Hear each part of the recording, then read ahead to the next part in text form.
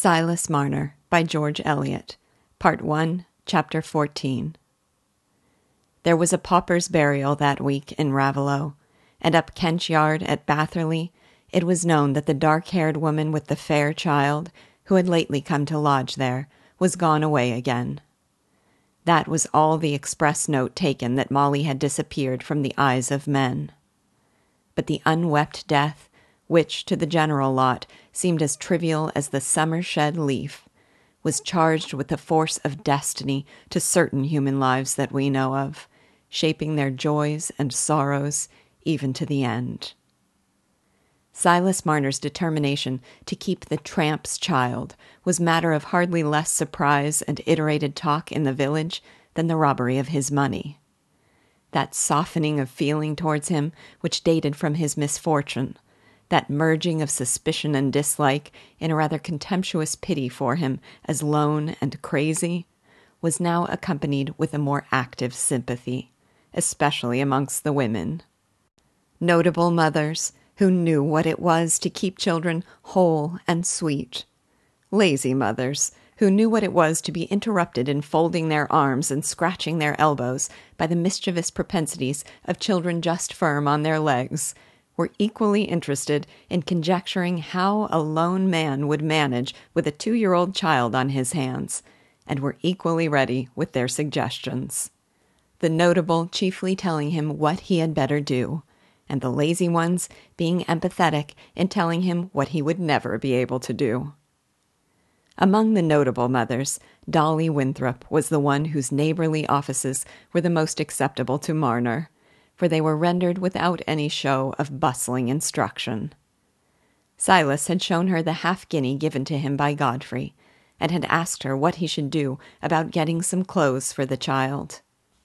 Master Marner," said Dolly, "there's no call to buy, no more or a pair of shoes, for I've got the little petticoats as Aaron wore 5 years ago, and it's ill spending the money on them baby clothes, for the child'll grow like grass in May, bless it. That it will." And the same day Dolly brought her bundle and displayed to Marner one by one the tiny garments in their due order of succession, most of them patched and darned, but clean and neat as fresh-sprung herbs. This was the introduction to a great new ceremony with soap and water, from which baby came out in new beauty, and sat on Dolly's knee, handling her toes, and chuckling, and patting her palms together with an air of having made several discoveries about herself, which she communicated by alternate sounds of gug, gug, gug, and mammy. The mammy was not a cry of need or uneasiness. Baby had been used to utter it without expecting either tender sound or touch to follow. "Anybody'd think the angels in heaven couldn't be prettier," said Dolly, rubbing the golden curls and kissing them. "And to think of its being covered with them dirty rags, and the poor mother froze to death. But there's them as took care of it and brought it to your door, Master Marner. The door was open, and it walked in over the snow, like as if it had been a little starved robin. Didn't you say the door was open?" "Yes," said Silas meditatively. "Yes, the door was open. The money's gone I don't know where, and this is come from I don't know where." He had not mentioned to anyone his unconsciousness of the child's entrance, shrinking from questions which might lead to the fact that he himself suspected, namely, that he had been in one of his trances.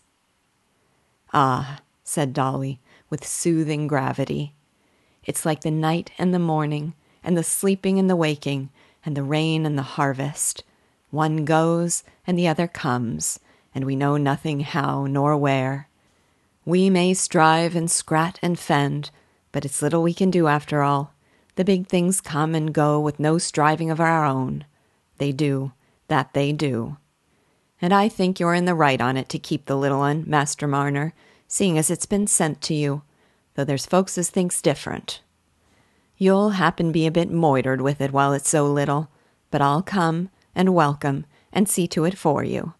I've a bit of time to spare most days, for when one gets up betimes in the morning, The clock seems to stand still toward 10, afore it's time to go about the victual. So, as I say, I'll come and see to the child for you, and welcome." "Thank you. Kindly," said Silas, hesitating a little. "I'll be glad if you tell me things. But," he added uneasily, leaning forward to look at baby with some jealousy as she was resting her head backward against Dolly's arm and eyeing him contentedly from a distance, "but I want to do things for it myself, else it may get fond of somebody else and not fond of me. I've been used to fending for myself in the house. I can learn. "To be sure," said Dolly, gently. "I've seen men as are wonderful handy with children. The men are awkward and contrary mostly, God help 'em. But when the drink's out of 'em, they aren't unsensible, though they're bad for leeching and bandaging, so fiery and unpatient. You see, this goes first, next the skin," proceeded Dolly, taking up the little shirt and putting it on. "Yes," said Marner, docilely, bringing his eyes very close that they might be initiated in the mysteries, whereupon baby seized his head with both her small arms and put her lips against his face with purring noises. "See there," said Dolly, with a woman's tender tact. "She's fondest o' you. She wants to go on your lap, I'll be bound. Go then. Take her, Master Marner. You can put the things on, and then you can say as you've done for her from the first of her coming to you." Marner took her on his lap, trembling with an emotion mysterious to himself, at something unknown dawning on his life. Thought and feeling were so confused within him that if he had tried to give them utterance, he could only have said that the child was come instead of the gold, that the gold had turned into the child. He took the garments from Dolly and put them on under her teaching, interrupted, of course, by baby's gymnastics. "There, then. Why, you take to it quite easy, Master Marner," said Dolly. "But what shall you do when you're forced to sit in your loom? For she'll get busier and mischievous'er every day. She will, bless her. It's lucky as you've got that high hearth instead of a grate, for that keeps the fire more out of her reach. But if you've got anything as can be split or broke, or as is fit to cut her fingers off, she'll be at it, and it is but right you should know." Silas meditated a little while in some perplexity. "I'll tie her to the leg of the loom," he said at last. "Tie her with a good long strip o' something." "Well, mayhap that'll do, as it's a little gell, for they're easier persuaded to sit in one place nor the lads. I know what the lads are, for I've had four I've had, God knows, and if you was to take and tie 'em up, they'd make a fighting and a crying as if you was ringing the pigs. But I'll bring you my little chair, and some bits of red rag and things for her to play with, and she'll sit and chatter to 'em as if they was alive. If it wasn't a sin to the lads to wish 'em made different, bless 'em, I should have been glad for one of 'em to be a little gal. And to think as I could have taught her to scour and mend, and the knitting and everything. But I can teach 'em this little un, Master Marner, when she gets old enough." "But she'll be my little un," said Marner, rather hastily. "She'll be nobody else's." "No, to be sure, you'll have a right to her, if you're a father to her, and bring her up according. But," added Dolly, coming to a point which he had determined beforehand to touch upon, "you must bring her up like christened folks' children, and take her to church, and let her learn her catechise, as my little Aaron can say off, the I believe and everything, and hurt nobody by word or deed, as well as if he was the clerk. That's what you must do, Master Marner, if you do the right thing by the orphan child." Marner's pale face flushed suddenly under a new anxiety.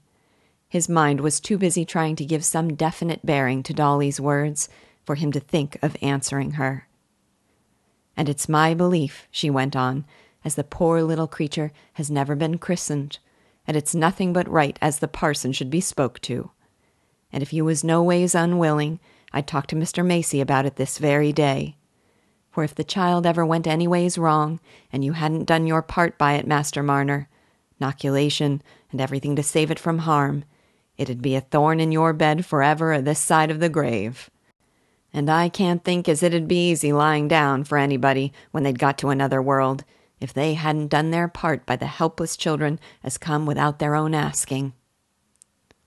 Dolly herself was disposed to be silent for some time now, for she had spoken from the depths of her own simple belief, and was much concerned to know whether her words would produce the desired effect on Silas. He was puzzled and anxious, for Dolly's word, christened, conveyed no distinct meaning to him. He had only heard of baptism, and had only seen the baptism of grown-up men and women. "What is it as you mean by christened?" he said at last, timidly. "Won't folks be good to her without it?" "Dear, dear Master Marner," said Dolly, with gentle distress and compassion. "Had you never no father nor mother as taught you to say your prayers, and as there's good words and good things to keep us from harm?" "Yes," said Silas, in a low voice. "I know a deal about that. Used to. But your ways are different. My country was a good way off." He paused a few moments, and then added, more decidedly, "But I want to do everything as can be done for the child, and whatever's right for it in this country, and you think'll do it good, I'll act according, if you'll tell me." "Well then, Master Marner," said Dolly, inwardly rejoiced, "I'll ask Mr. Macy to speak to the parson about it, and you must fix on a name for it, because it must have a name given it when it's christened." "My mother's name was Hepzibah," said Silas, "and my little sister was named after her." That's a hard name," said Dolly. "I partly think it isn't a christened name." "It's a Bible name," said Silas, old ideas recurring. "Then I've no call to speak again it," said Dolly, rather startled by Silas's knowledge on this head. "But you see, I'm no scholard, and I'm slow at catching the words. My husband says I'm always like as if I was putting the haft for the handle. That's what he says, for he's very sharp, God help him. But it was awkward calling your little sister by such a hard name when you'd got nothing big to say, like, wasn't it, Master Marner?" "We called her Eppie," said Silas. "Well, if it was no ways wrong to shorten the name, it'd be a deal handier. And so I'll go now, Master Marner, and I'll speak about the christening afore dark. And I wish you the best o' luck, and it's my belief as it'll come to you, if you do what's right by the orphan child. And there's the inoculation to be seen to, and as to washing its bits of things, you need look to nobody but me, for I can do 'em with one hand when I got my suds about. The blessed angel. You'll let me bring my Aaron one of these days, and he'll show her his little cart as his father's made for him, and the black and white pup as he's got a-rearing." Baby was christened, the rector deciding that a double baptism was the lesser risk to incur. And on this occasion, Silas, making himself as clean and tidy as he could, appeared for the first time within the church, and shared in the observances held sacred by his neighbors. He was quite unable, by means of anything he heard or saw, to identify the Ravelot religion with his old faith. If he could at any time in his previous life have done so, it must have been by the aid of a strong feeling, ready to vibrate with sympathy, rather than by comparison of ideas and phrases. And now, for long years, that feeling had been dormant. He had no distinct idea about the baptism and the church-going, except that Dolly had said it was for the good of the child. And in this way, as the weeks grew to months, the child created fresh and fresh links between his life and the lives from which he had hitherto shrunk continually into narrower isolation. Unlike the gold, which needed nothing and must be worshipped in close-locked solitude, which was hidden away from the daylight, was deaf to the song of birds, and started to know human tones, Eppie was a creature of endless claims and ever-growing desires, seeking and loving sunshine and living sounds and living movements, making trial of everything with trust in new joy, and stirring the human kindness in all eyes that looked on her. The gold had kept his thoughts in an ever-repeated circle, leading to nothing beyond itself. But Eppie was an object compacted of changes and hopes that forced his thoughts onward and carried them far away from their old eager pacing towards the same blank limit. Carried them away to new things that would come with the coming years, when Eppie would have learned to understand how her father Silas cared for her, and made him look for images of that time in the ties and charities that bound together the families of his neighbors. The gold had asked that he should sit weaving longer and longer, deafened and blinded more and more to all things except the monotony of his loom and the repetition of his web. But Eppie called him away from his weaving and made him think all its pauses a holiday, reawakening his senses with her fresh life, even to the old winter flies that came crawling forth in the early spring sunshine, and warming him into joy because she had joy. And when the sunshine grew strong and lasting, so that the buttercups were thick in the meadows, Silas might be seen in the sunny midday, or in the late afternoon when the shadows were lengthening under the hedgerows, strolling out with uncovered head to carry Eppie beyond the stone pits to where the flowers grew, till they reached some favorite bank where he could sit down while Eppie toddled to pluck the flowers and make remarks to the winged things that murmured happily above the bright petals, calling Dad's attention continually by bringing him the flowers. Then she would turn her ear to some sudden bird note, and Silas learned to please her by making signs of hushed stillness that they might listen for the note to come again. So that when it came, she set up her small back and laughed with gurgling triumph. Sitting on the banks in this way, Silas began to look for the once familiar herbs again.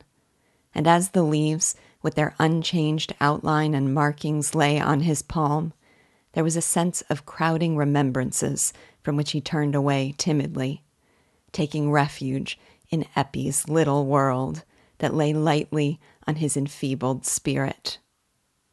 As the child's mind was growing into knowledge, his mind was growing into memory.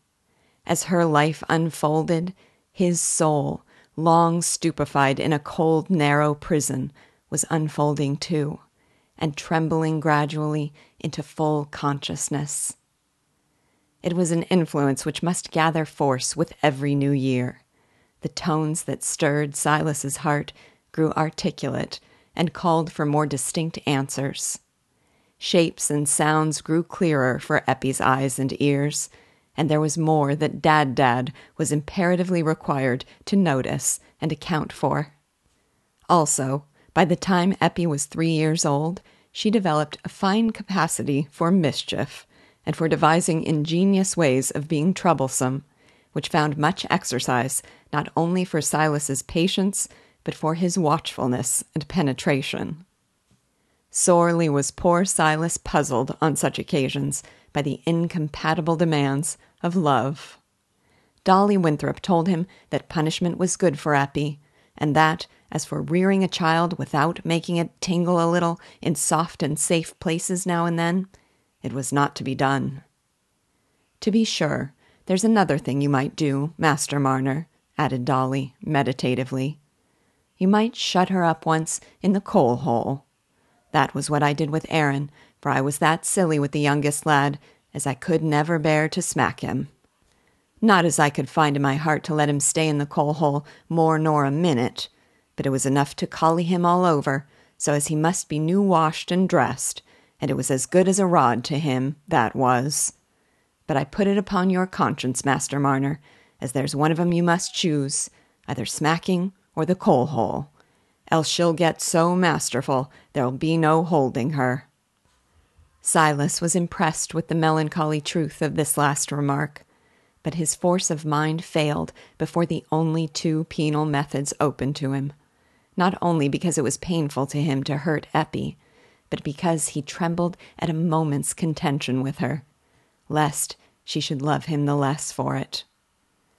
Let even an affectionate Goliath get himself tied to a small, tender thing, dreading to hurt it by pulling, and dreading still more to snap the cord. And which of the two, pray, will be master? It was clear that Eppie, with her short, toddling steps, must lead Father Silas a pretty dance on any fine morning when circumstances favored mischief.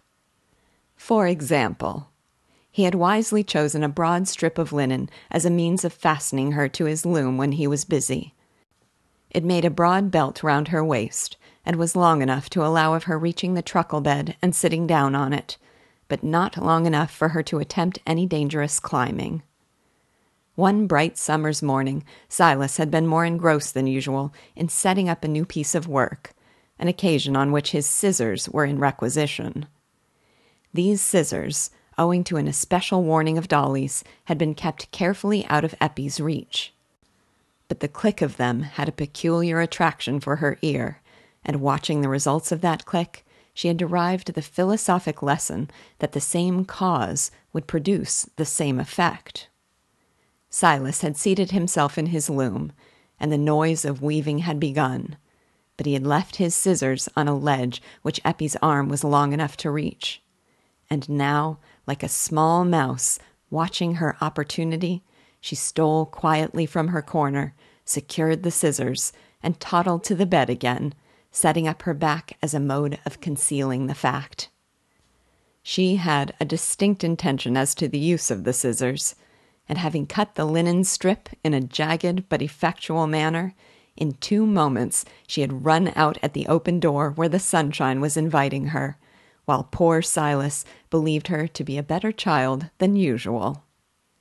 It was not until he happened to need his scissors that the terrible fact burst upon him. Eppie had run out by herself, had perhaps fallen into the stone pit. Silas, shaken by the worst fear that could have befallen him, rushed out, calling, "Eppie!" and ran eagerly about the unenclosed space, exploring the dry cavities into which she might have fallen, and then gazing with questioning dread at the smooth red surface of the water.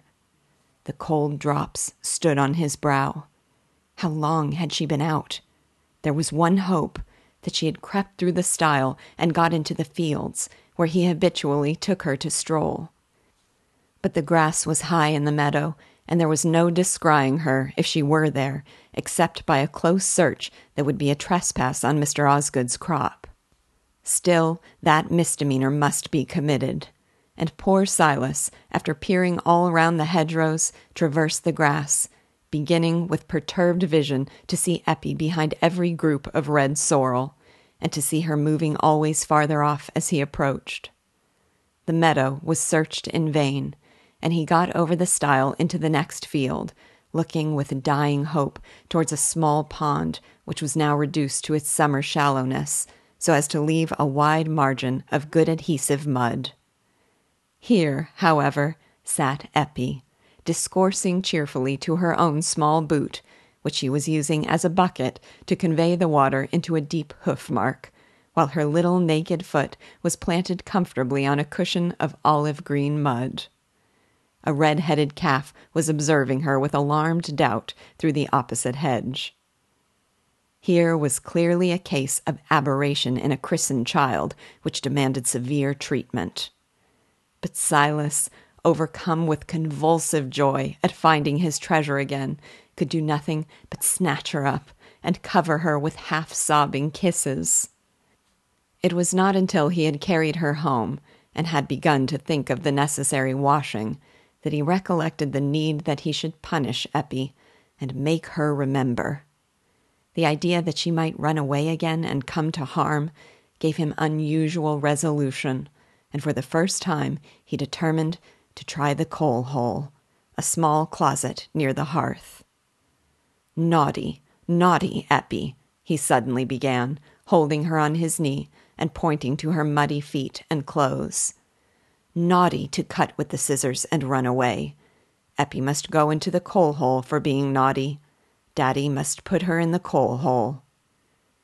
He half expected that this would be shock enough, and that Eppie would begin to cry.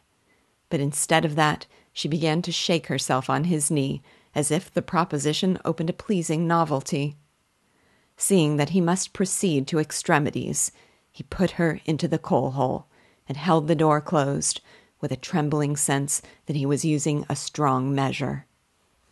For a moment there was silence, but then came a little cry, "Oppie, Oppie," and Silas let her out again, saying, "Now Eppie'll never be naughty again, else she must go in the coal-hole, a black, naughty place."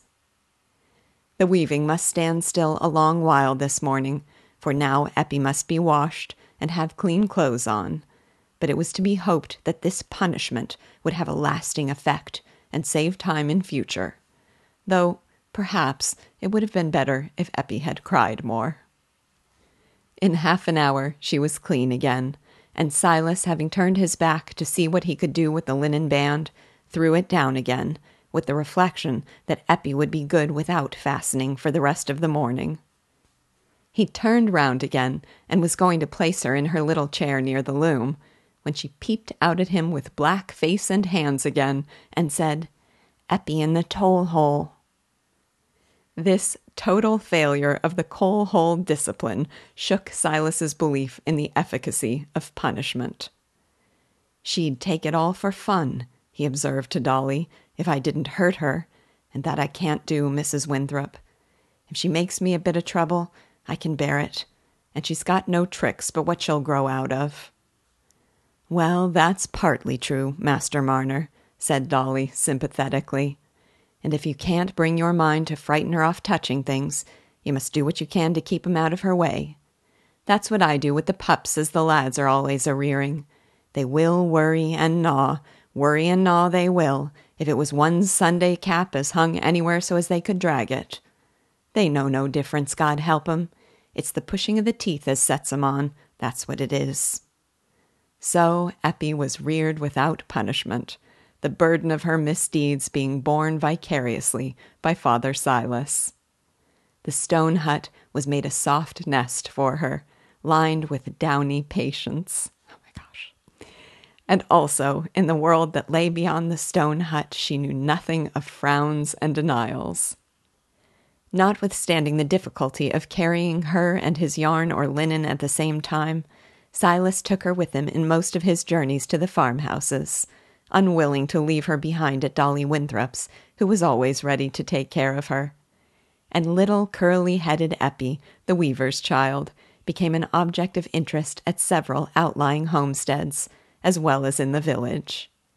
Hitherto he had been treated very much as if he had been a useful gnome or brownie, a queer and unaccountable creature who must necessarily be looked at with wondering curiosity and repulsion, and with whom one would be glad to make all greetings and bargains as brief as possible, but who must be dealt with in a propitiatory way, and occasionally have a present of pork or garden stuff to carry home with him, seeing that without him there was no getting yarn woven. But now Silas met with open, smiling faces and cheerful questioning, as a person whose satisfactions and difficulties could be understood. Everywhere he must sit a little and talk about the child, and words of interest were always ready for him. "Ah, Master Marner, you'll be lucky if she takes the measles soon and easy." Or, "Why, there isn't many lone men that have been wishing to take up with a little un like that. But I reckon the weaving makes you handier than men as do outdoor work. You're partly as handy as a woman, for weaving comes next to spinning." Elderly masters and mistresses, seated observantly in large kitchen armchairs, shook their heads over the difficulties attendant on rearing children, felt Eppie's round arms and legs, and pronounced them remarkably firm, and told Silas that, if she turned out well, which, however, there was no telling, it would be a fine thing for him to have a steady lass to do for him when he got helpless. Servant maidens were fond of carrying her out to look at the hens and chickens, or to see if any cherries could be shaken down in the orchard.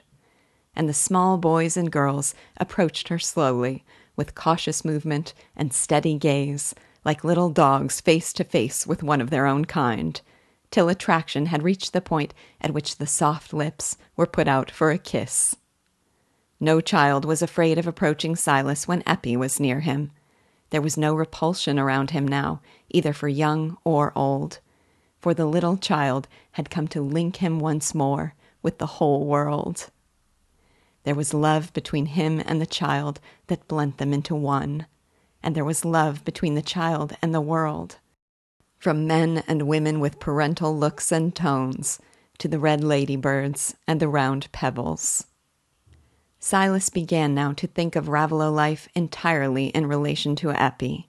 She must have everything that was a good in Raveloe, and he listened docilely that he might come to understand better what this life was, from which for 15 years he had stood aloof as from a strange thing with which he could have no communion. As some man who has a precious plant to which he would give a nurturing home in a new soil thinks of the rain and the sunshine and all influences in relation to his nursling, and asks industriously for all knowledge that will help him satisfy the wants of the searching roots, or to guard leaf and bud from invading harm. The disposition to hoard had been utterly crushed at the very first by the loss of his long-stored gold. The coins he earned afterwards seemed as irrelevant as stones brought to complete a house suddenly buried by an earthquake. The sense of bereavement was too heavy upon him for the old thrill of satisfaction to arise again at the touch of the newly earned coin. And now something had come to replace his hoard which gave a growing purpose to the earnings, drawing his hope and joy continually onward beyond the money. In old days there were angels who came and took men by the hand and led them away from the city of destruction. We see no white-winged angels now, but yet men are led away from threatening destruction. A hand is put into theirs, which leads them forth gently toward a calm and bright land, so that they look no more backward, and the hand may be a little child's.